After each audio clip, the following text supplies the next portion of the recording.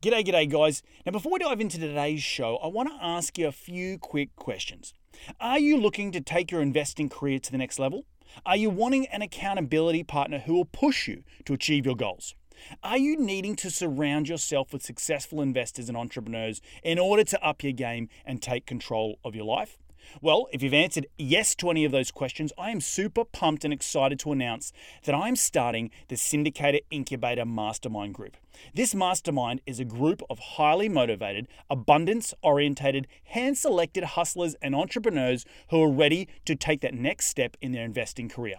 We are now taking applications for the next group of champions. If you're interested to find out more, then email me at info, that's INFO, at reedgoosens.com and put in the subject line, the Syndicator Incubator. Being a part of this mastermind group, you will have unlimited access to both myself and my business partner, Andrew Campbell, and you will understand how we have been able to build a portfolio of over 1,200 units worth over $120 million in under 24 months, and we've achieved financial freedom in the process. There are once-a-month mastermind calls with the group and a yearly conference where you will learn from the best in the business. So what are you waiting for? There are only limited spots, so get your application pack by emailing me at info@reedgoosens.com. And remember, be bold, be brave, and go give life a crack. So after doing a lot of research, I discovered that self-storage and mobile home park are recession resistant. And so I decided on self-storage because I'm not a fan of having to deal with people and their living situations. I don't want to be God and decide who gets to stay or not because they're in financial trouble. So that's why I decided on self-storage. It's a lot easier to manage and a lot easier to get started as well.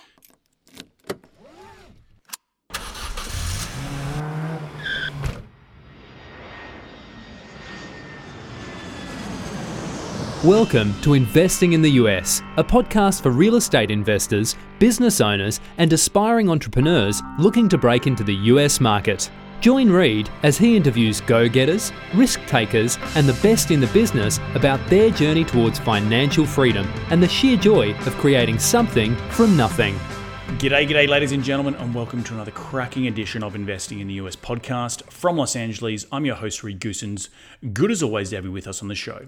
Now, I'm glad that you've all tuned in to learn from my incredible guests, and each and every one of them are the cream of the crop here in the United States when it comes to real estate investing, business investing, and entrepreneurship. Each show, I try and tease out their incredible stories of how they have successfully created their businesses here in the US, how they've created financial freedom, massive amounts of cash flow, and ultimately created extraordinary lives for themselves and their families. Life by design, as I like to say. Hopefully, these guests will inspire all of my cracking listeners, which are you guys, to get off the couch and go and take massive amounts of action. If these guys can do it, so can you. Now, as you know, I'm all about sharing the knowledge with my loyal listeners, which is you guys, and there's absolutely no BS on this show, just straight into the nuts and bolts. Now, if you do like this show, the easiest way to give back is to give us a review on iTunes, and you can follow me on Facebook and Twitter by searching at Reed Goosens. You can find the show wherever you podcast on iTunes, SoundCloud, Stitcher, and Google Play, but you can also find these episodes up on my YouTube channel. So head over to reedgoosens.com, click on the video link, and it will take you to the video recordings of these podcasts where you can see my ugly mug, but the beautiful faces of my guests each and every week. All right, enough out of me. Let's get cracking and into today's show.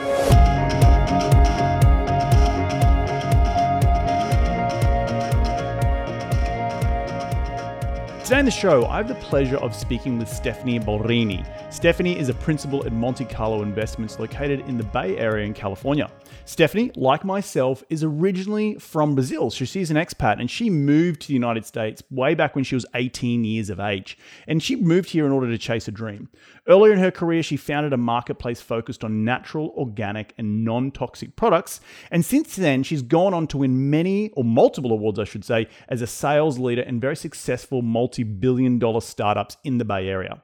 Now, given her background in raising venture capital from startups, Stephanie has now decided to pivot from that raising tech startup world into raising money from those techies for real estate investments, specifically self-storage. And so we're going to talk to Stephanie about all the benefits of raising money, or how she's pivoted in her business from raising money for startups to now raising money for commercial real estate.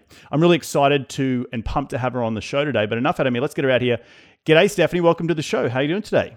Doing well. Thank you so much, Reese. Appreciate you having me here. My pleasure. A little bit offline before we press record here, I was trying to pronounce your last name. And do you want to give the audience how you actually pronounce it properly? Boldrini in Brazilian, in Brazil. Boldrini. I was trying to pronounce it sounding like an idiot. So for all those listeners out there, I'm botching it with my Australian accent, but I gave it a good go. Stephanie, I'm really excited to have you on the show today. Let's rewind the clock. I ask this question to all my guests when they come on the show. Tell me how you made your first ever dollar as a kid. Sure. And just before that, I just want to clarify, I did not raise money for startups. I worked at startups in the sales area. So got it. Just so everyone knows. My first dollar, I don't remember. I don't think I have ever made money when I was a kid. However, as soon as we moved to the United States of America, thank God, miracles do happen. My mom showed me the sign "Now Hiring," and she explained what that meant. And so my sisters and I started working for the first basic job back then at Mervyn's. And I was so excited to get my $147 first check and just continue working hard from there. Awesome. And tell us a little bit about that transition from Brazil to the United States and why your family moved here. Yes, we moved here because my mom met her soulmate and best friend, and he was crazy enough to bring 4 women and 2 dogs to the United States, and it all worked out for everybody. They're still married 20 years later and very happy. Yes. That's awesome. So stepdad, right? Is that right? Yes, exactly. Stepdad. Awesome. Awesome. So tell me about how that transition was as an 18-year-old coming from Brazil. I'm sure a huge cultural shock, like you just explained how maybe kids or teenagers, I don't know if they work necessarily or get first jobs in Brazil compared to maybe the Western world where it's, as you're 15 years of age, every sort of teenager's like, let's get out and earn my first dollar and, make some money at a cafe. What's the sort of cultural differences that you noticed when you first moved to the United States? Yeah, that's a really good question. I remember the mindset of, I'm here, I'm getting paid to work, and so I'm working during the time that I'm here. And my second job was at the now defunct Blockbuster. And I remember this American girl was there, and she was just flipping magazines. And I was thinking, wow, we are here getting paid, so we should just work. And somehow because of that attitude, I got promoted within a month and continued growing from there. So just if you are getting paid, in our culture at least, you do the best that you can and you're always thriving and continue improving based on that. I think most people are, or most cultures, when you get paid to swap time for money, you have to do something, right? You can't just sit around flipping magazines. But yeah.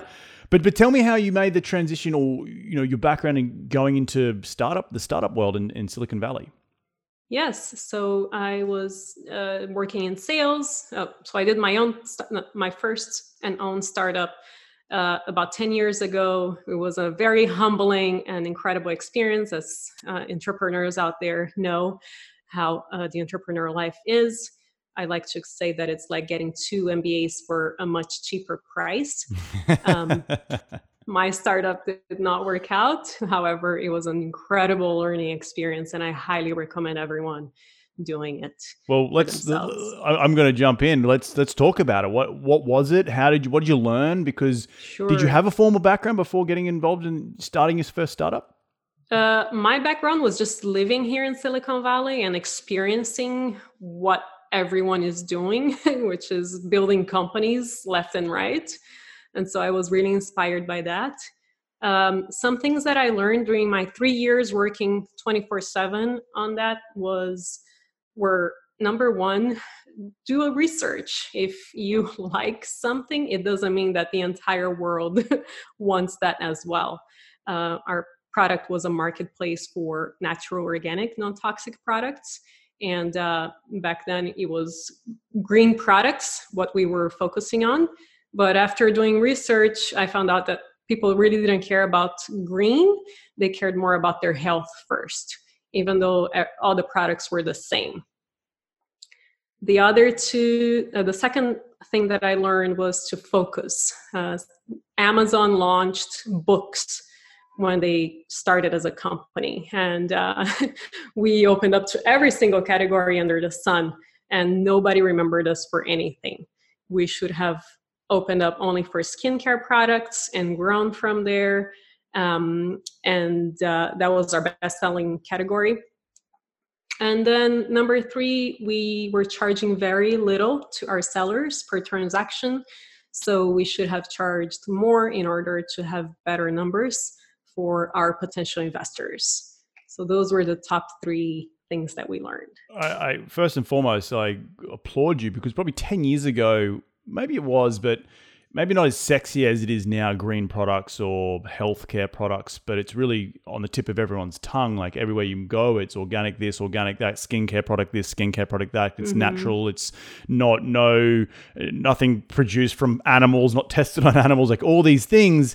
But really cool that you figured out that you needed to focus, and that sort of you're a trick. A trick of all trades, but a master of none, right? You went out there and you sort of was scattered, and you didn't focus, because that old adage of you want to be an inch wide but a mile deep in terms of knowledge, and so I think that's really incredible. And then not understanding your value, right? Because you're saying, well, I'm only charging my sellers a little bit of money because you don't want to offend them, and I don't know if that's a cultural thing, but I think that like with any first business, it's your baby, right? And you want to like do well, and you want to please the sellers, so you're not going to charge them too much, and it's all about pleasing. But sometimes it's a little bit got to be cutthroat than that. It's like, screw you, I know what this is worth, and I'm gonna charge you accordingly. It's very incredible first experience into the business world. What ended up happening? Like so you just fizzled out. You didn't make any money. What's the sort of story there? Sure. Yes. Unfortunately, we could not raise any funds, so we had to shut down and move forward. And tell me, that must have been a pretty hard pill to swallow, that first, the realization. I made it not be. It was okay. It was okay. So it wasn't but you could let that baby go and move on to the next thing. Yeah, because we can always go back to it, and we have learned so much, and so it's really all a matter of the experience, and maybe taking 5 years off, getting back into the work world, and coming back for a much better startup. So right, getting a little bit more experience, right? Like commercial experience in terms of the real world, because I think reflecting on what you did badly in your mind is that sort of, it will help you lay the foundations for the next successful company. So tell me what happened next. Where'd you pivot to after that? So then I started looking for jobs. I saw that this tech company was hiring for quite a few jobs, and I said, I want to work there. And so somehow I managed to get myself in there at the lower level position that I was looking at starting. However, I said, no problem, let me prove it to you guys. And then within 8 months, I had the position that I was initially targeting. And it was a really incredible experience. That startup showed me that team is 100% important. Every single person there was incredible, and we would all work together again. And today they're worth $8 billion in the stock market. So you can tell when a startup is going to succeed, because if the experience of hiring, from scheduling the interview all the way to being there and working with an amazing team is flawless, I have no doubt that they will eventually make it. What product was it, or what company is it? It's called MongoDB. It's a database. Okay. For engineers. So it was it's a free product that we had to sell support for at the time. Now they have more enterprise features for the product. And I can hear in yourself that you very much seem like a person that you want something, you'll go out and achieve it regardless of how you're going to get to it, right? And so how did you, because when I first moved to the United States, I was a structural engineer, and I had a university degree, but I was getting shut down online in terms of my resume because I wasn't educated in the United States. Mm-hmm. I'm sure you would have faced some very similar things trying to chase down jobs. Yeah, I remember crying in my room because I couldn't get a job at LinkedIn, a really good job that I wanted. And so what I did, I just looked at my network, and someone that I knew someone that worked there. So that got my resume up in the stack. So that really helped. Oh, so network. 80% of the jobs are found through your network. Right. And isn't it so true that so many people have self-doubt when they look at these jobs online and they think, I'm not qualified. I'm not qualified enough. It's like 99% of jobs, you fake it till you make it. And it's not even fake it till you make it. You're just going to figure it out. And sort of faking it till you make it, I don't think that's the right word. It's you have the mental capacity to bring on knowledge and then go out and figure out what the hell I need to do to get the job done, right? And that's the grit, right? That's the grit within entrepreneurs. And I love how you were just able to say, well, I want a job at LinkedIn. Well, I need to figure out a way to get there, regardless of education or background. It's just like I know I wanted that job. So that's awesome. So how long were you at, is it MongoDB? Is that what you said? Yes, I was there for 3 years. 3 years, right? Yes. And then what was the change in your mind to go out and now start raising capital for commercial multifamily or commercial real estate, I should say?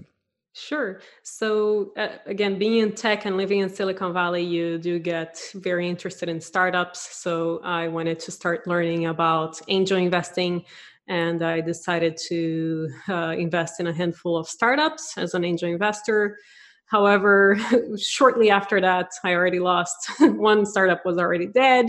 And I had a friend who was a real estate investor for over 20 years. And after talking to him for long periods of time, it was very clear that real estate is the best form of investment, at least compared to angel investing, with the least amount of risks and the best return. Right. And tell me about what are sort of statistics these days on angel investing? Because I know in Silicon Valley, everyone's looking for the next hot Google or LinkedIn or Facebook or Instagram. Mm-hmm. So is it like a 10-to-1 ratio? You invest in 10, one will go well? If that, I'd say that 95% of them fail. Uh-huh. The problem is that, number one, you need to do this full time. You really need to know what you are doing. Number two, you get diluted significantly. So unless you have the capital to invest again when that startup grows and gets more money from venture capitalists, you're going to get significantly diluted. And the venture capitalists, when they come for Series C, which is the third round of investment, they set their own terms. And they basically say, we are going to get paid first, no matter what. So the angel investor who put all the risk in the early days when the startup was nothing, he could very well be out of the game significantly by the time that the company exits. It's really like mezz debt or mezz equity, however you want to talk about it in real estate. You've got your debt, you've got then a piece that sits just after the debt, and they get paid first. And right, they're the ones who eat first when any profits. And then the GP, we talk about LPs and GPs on this show a lot. In angel investing, it's you're essentially the GP, right? You're lumped up with the owners and co-founders, but yet you might just be, hey, like I was just helping my buddy out get his startup off the ground, and now I'm lumped in with them. I'm not going to get any money until these folks over here get their 11 or 12% or whatever it is. And as you said, they set their own bloody terms, so it's hilarious. An example. I met someone who has been running an angel investor group from Berkeley. And he has been running it for 10 years. And I said, so he invested in about 50 startups. And I said, similar to what I ask all my Vegas gamblers, are you on the positive or the negative? So 10 years later, 50 startups later, he was still in the negative. Wow. 10 years later, 50 startups still negative. And where's he getting his money from? With the Berkeley network. Right. Where's he getting his money from to keep going? He's an attorney, so he's getting it from us. Got it. So he's got a day job, and he just keeps the excess cash goes into startups. Well, that's a very interesting statistic, because I haven't had too many people on the show talking about those types of statistics, because I now want to dive into obviously the commercial real estate side.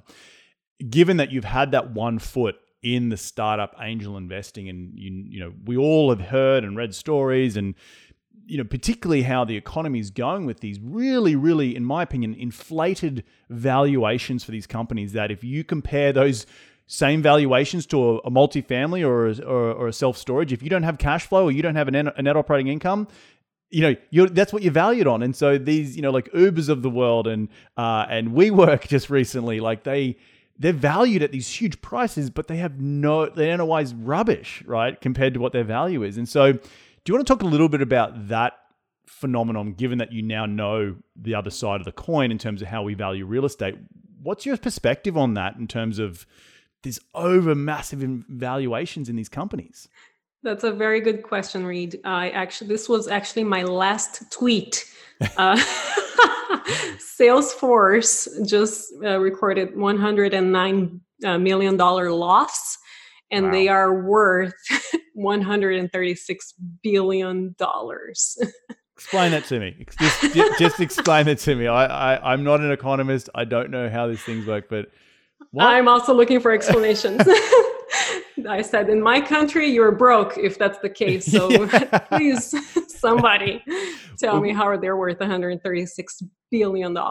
Do you actually know, like, given that you're living and breathing in Silicon Valley there, do you know how any of this sort of stuff works? Like, have you spoken to venture capitalists and say, well, how do you, what? Like, scratching. Yeah, future numbers. They're looking numbers. at the numbers. I think this is incredibly overvalued. I think something's about to explode very soon. Nobody's making money. Even MongoDB, they are losing $100-something million per year as well. So at some point, where is the money going to come from if you don't turn into a profit? Right. And so, well, and here's the question, right, it's more to do with these venture capitalists act like the bank, right? But they're willing to have the keys back, so to speak, foreclosed upon when I'm a startup, it's not working, I'm losing $1.9 million a year, I can't make the debt payments, which is your promissory note at 11, 12, 13%, whatever it is, the company's going, thanks a lot. So it's very interesting that on the other side of the coin, you look back at 2008 when the same phenomenon happened, when these ninja loans were going out, and that's what caused the crash. So it's very interesting. And I think you're right. Tech is in a massive bubble right now. And if you're a betting person, gal or guy, I think it's going to be coming down the pike very soon. And it's the stock market seems to be going really well, and we're having all these great words on the economy, and Trump's tweeting out all these bloody things about how good the economy is. But what's the underlying these tech startups and valuations? Because it seems like every man and their dog wants to start a tech company, right? Yes. Well, the reality is that there are only a handful of venture capitalists that are actually positive. Most of them are not making money, and it does take 10 years or more in order to show some kind of return. So a lot of people are they're still under those 10 years, and they're still raising capital for their next round. So that's crazy. And it's all on future projections, like you said, the hockey stick curve, the J curve, you know, straight up. Uber, all of it. WeWork. I mean, SoftBank is writing off WeWork. I don't know what SoftBank bank's numbers are, but they are already selling other shares as well. Sorry? They just took over on the board of directors or something like that. I read somewhere they kicked out the founder and all his family. Yes, and said we're taking over because we need to restructure. You know, so it's very interesting. And to me, I don't know if that's the canary in the coal mine. Not sure. So I'm not an expert on that, but it's definitely very interesting. Watch this space, guys who are listening out there. So Stephanie, tell me about the transition into multifamily. You've had these many years, these decades in the startup world. Why you had a mentor? You came across someone who was very into the commercial real estate space. Why did you want to change? I like working for myself wherever I want. So that was the main driver, and also the returns, the least amount of risks, and also the government writes the taxes in a way that they want you to behave, and that favors real estate significantly. So for tax reasons as well. I'm interrupting this episode to remind you guys about the Syndicator Incubator Mastermind Group. If you want to take your investing career to the next level and surround yourself with the best in the business, then apply today. Spots are filling up fast. I'm only taking a handful of people for the next round, so get your application by emailing me at info@reedgoossens.com. Remember, be bold, be brave, and go give life a crack. Now back into the show. So just all the same reasons we all invest in real estate for, right? Exactly. Unlike a startup where you got to develop assets, where in real estate you have an asset from day one, where rather than in a startup you got to develop a tech startup like develop a tech asset like how Uber owns the technology that connects us with the driver, right? That's their asset. Unfortunately, WeWork was trying to develop that, but they didn't get that quite yet, and then went to IPO a little bit too quickly, but for another day. So tell me about how you're talking to these angel investors and pitching these guys and attracting that capital from that side of the world into real estate, commercial real estate. Sure. So it turns out that a lot of them don't know a lot of the benefits of real estate. And so they're all there paying their taxes. And so talking about taxes, talking about immediate returns for this year and not in 10 years from now. And really explaining that 200,000 investment in real estate can buy you $1 million worth of property. $200,000 in the stock market is going to get you $200,000 worth of shares. So just explaining in detail all of these reasons, as well as why it's important to invest in certain asset classes today, like self-storage, in my opinion, are very helpful. And have you had any pushback? Like just complete blank stares when you talk about the tax benefits when they're so used to investing in startups? Sometimes, yes. You just need to connect them to the right advisor. So if I'm not able to explain all the details, so you just connecting them to the right tax advisor does. But from a high level point of view, you can sort of explain the overall cost segregation or depreciating of a physical asset over time. Exactly. It's very interesting because having those conversations, it's a great way to set up a business that you can, given your experience in having both sides of the coin or both feet in either areas, you can start attracting money over. So you mentioned self-storage. Why, in your opinion, do you think self-storage is such a great asset class right now? Yes. So after doing a lot of research, I discovered that self-storage and mobile home park are recession resistant. And so I decided on self-storage because I'm not a fan of having to deal with people and their living situations. I don't want to be God and decide who gets to stay or not because they're in a financial trouble. So that's why I decided on self-storage. It's a lot easier to manage and a lot easier to get started as well. And so have you successfully executed or you're partnering with people in order to go out and find deals now?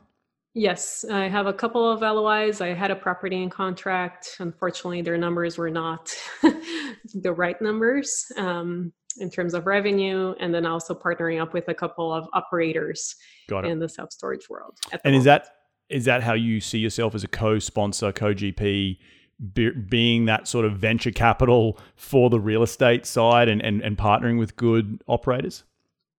Yes, as all entrepreneurs know, we can't get anywhere alone. So partnerships are very important. So yes. And whereabouts are you looking or are you hunting right now for certain deals? I'm sorry, what was the question? Where are you hunting? Where are you going? Where are you looking for deals right now? What are your markets? Oh, I have quite a few MSAs actually that my mentor passed over to me. So they're in Texas, Florida.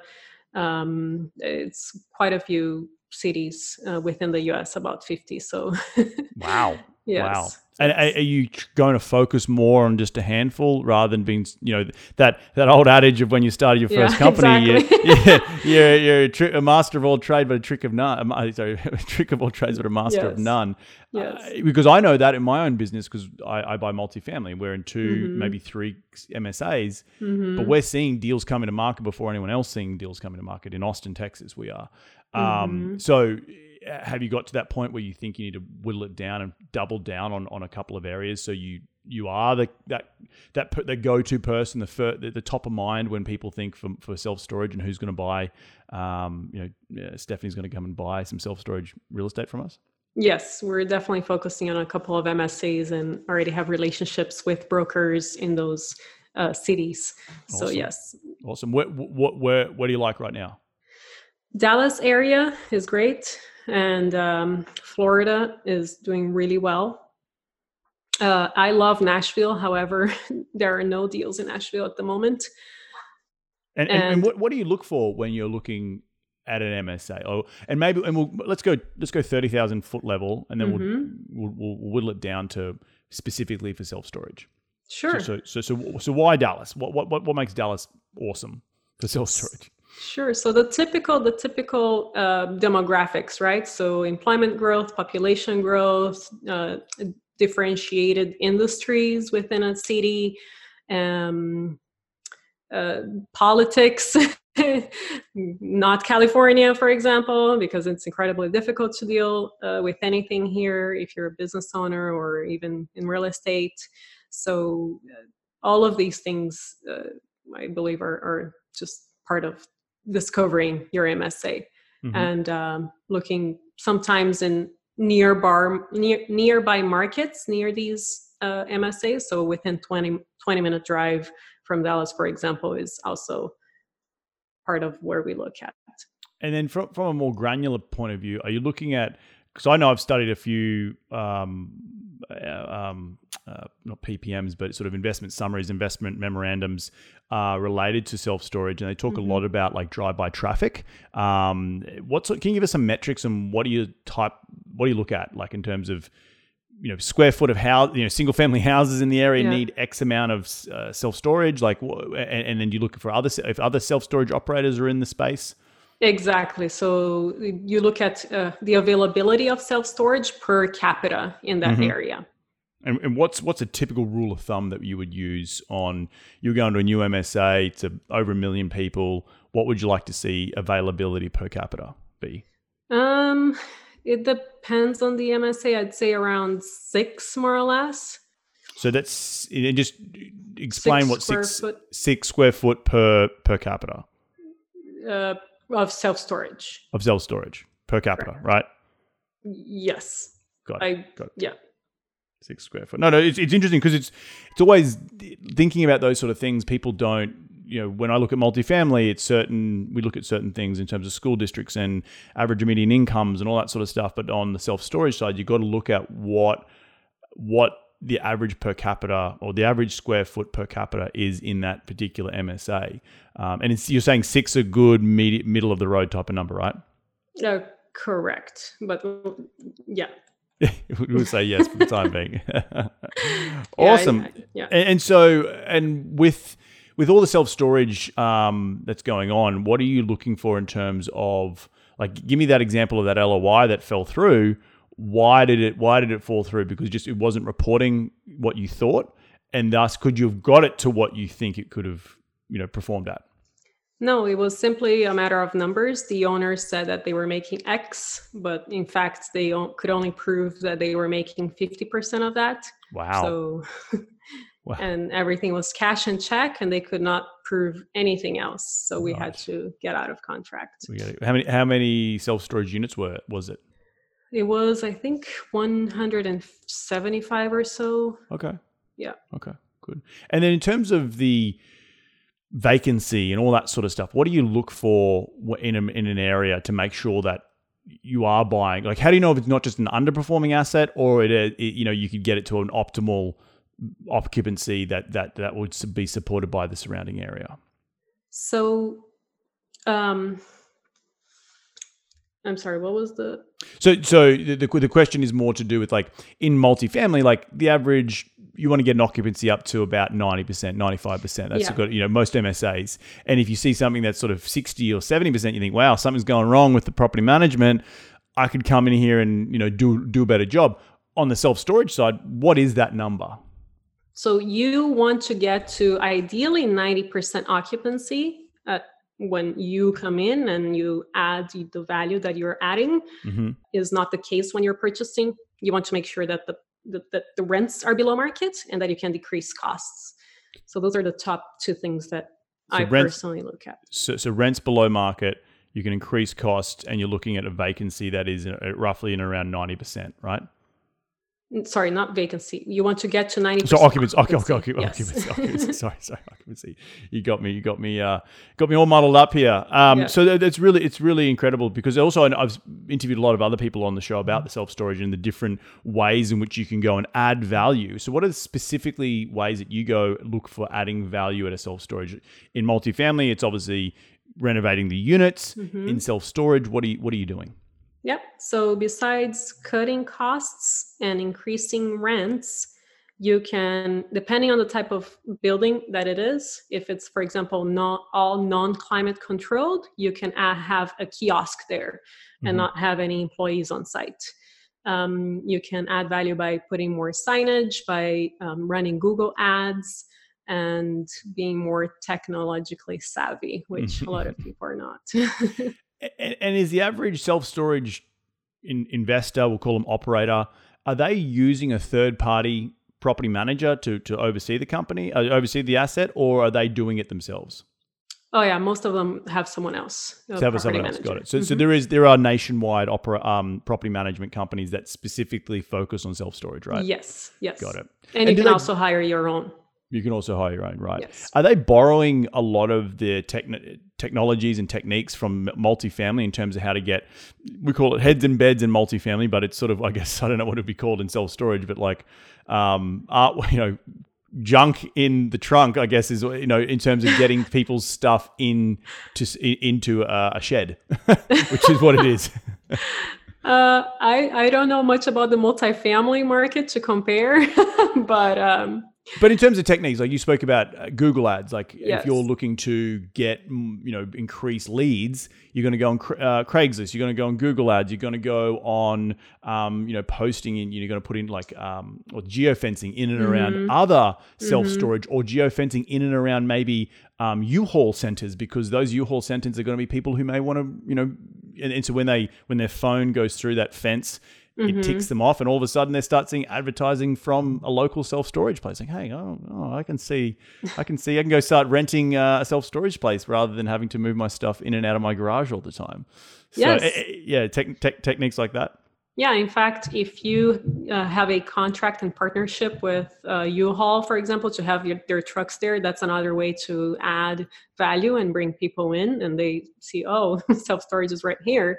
Right. Might as well bring the U-Haul truck back with all my things and stay here. Awesome. But yeah, there are all kinds of techniques, as you can imagine, of marketing and putting signs out. 50% of them actually come from the signs on the road with self-storage. Which is really important, why being on a major thoroughfare or highway is important, because you have that natural, well, not natural, but just the inherent inbuilt advertising ploy that can just slap up a sign and you're getting 1,000 cars driving past every day or whatever it might be to keep them advertising, keep them front of mind.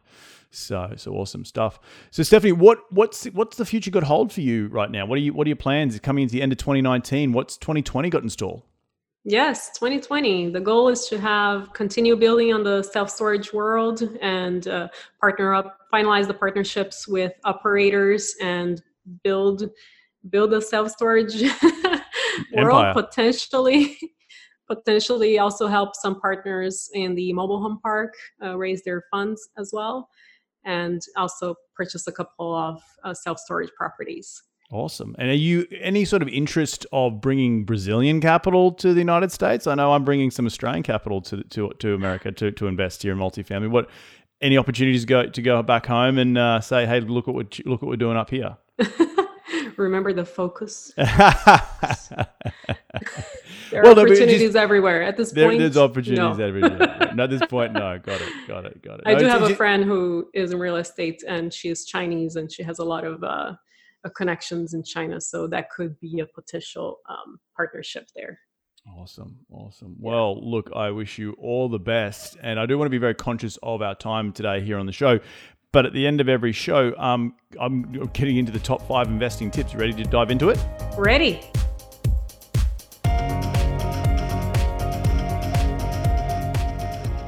All right. Tell me, what is the daily habit you practice to keep on track towards your goals? Google Calendar and my tasks. Do you use anything specifically, like an app or anything like that? I use HubSpot. I started using HubSpot recently just for the task purpose. That's the only to-do list. thing. Yeah. Awesome.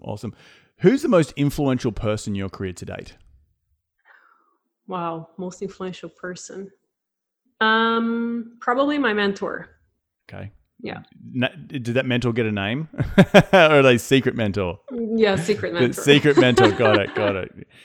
Tap the nose, secret mentor. All right. Well, secret mentor, you're the most influential. You're the most influential person in Stephanie's career. What is the most influential tool in your business? Given that you're in the tech world, I'm sure it's a software, but I asked this question to every one of my guests, and it could be also a physical tool like a phone, or it could be, their analyst. I've had someone say that their analyst is their most influential tool. But what's your most influential tool in your business today? Does it have to be a software, or no? It can be anything you want it to be. Just a tool that you use daily to help you be successful.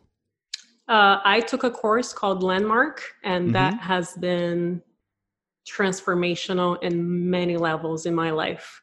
Landmark. And I highly what is encourage that? Tell me more. I'm interested. It's a self-development course. I just a little background. I took Tony Robbins a few years ago, and it was amazing for 2 weeks. It all faded. However, with this one, you get it, and you get it for life. And it has transformed my personal life, my professional life. I highly recommend everyone in the planet to take it. Now, Landmark is the company that puts out this training stuff? Yeah, it's called the Landmark Forum. Landmark Forum. Got it. Yes. Okay, I'll have to check it out. And you use it daily, it sounds like. It has become part of me. Yes, absolutely. Awesome. Yes. Awesome. Well, I'll definitely have to check that out. Landmarkforum.com, is it? I believe it's landmarkworldwide.com. Landmarkworldwide.com. They have offices everywhere. Got it. All right. In one sentence, what has been the biggest failure to date, and what did you learn from that failure? After taking Landmark, there is no failure.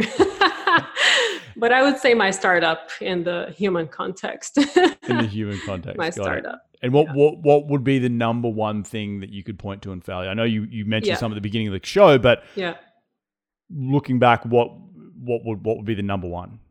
Focus. Number one. Got it. One word. One word. Not even a sentence. It's just focus. Just focus. Well, Stephanie, last question is, where can people reach you to continue the conversation? They want to be in your sphere a little bit. They want to tap into your angel network investors. Where do they go? Sure. Our website is montecarlorei.com. And we also have a podcast called Commercial Real Estate Investing from A to Z. This is only for commercial, no residential, no multifamily, just commercial if anyone is interested. Got it. Awesome stuff. Well, I want to thank you so much for jumping on the podcast today. Some of the takeaway tips that I learnt from you is just, I think, your ability to go out and grind. And I love what you said at the beginning, that doing a startup is the equivalent of doing 2 MBAs. And I can 100% vouch for that. I know starting this business, I didn't do an MBA. I didn't go to school for an MBA. I went to school for structural engineering. But I've figured it out, and it's that sort of the school of hard knocks, so to speak, the school of the street, a university of life that people go and excel at, and it's about making those failures and those mistakes until you can learn from them to go out and be more successful. I really think your ability to see something and go out and achieve it, regardless of what that is, and I really think that's the expat type of being, not from this country, having that grit under your nails to go out and make it happen. And so I really applaud you for all that you've achieved, and I think you're going to have an incredible future ahead of you. But did I leave anything out? No, I just wanted to thank you so much for having me. This has been a lot of fun. And yes, in this country, anyone can be anything that they dream of. So go for it. Awesome stuff. Exactly. The world is your oyster. Stephanie, thanks again so much. Enjoy the rest of your week, and we'll catch up very, very soon. Thank you, Reed. Appreciate it. Well, there you have it, another cracking episode jam-packed with some incredible advice and just really life advice from Stephanie about how she's come to this country, no formal education, but just went out there and absolutely smashed it, but learning a lot of things along the way. And I think those lessons have set her up for success moving forward into pivoting into commercial real estate, specifically in self-storage. And I wish her all the best. And definitely go out and check out her website and her podcast. And all the links from today's show will be up on my show notes as well. So we'll link back to Stephanie's show and blog. I want to thank you all again for taking some time out of your day to continue to tune in to this show, because we're all about increasing your financial IQ, and we're going to do it all again next week. So be bold, be brave, and remember, go give life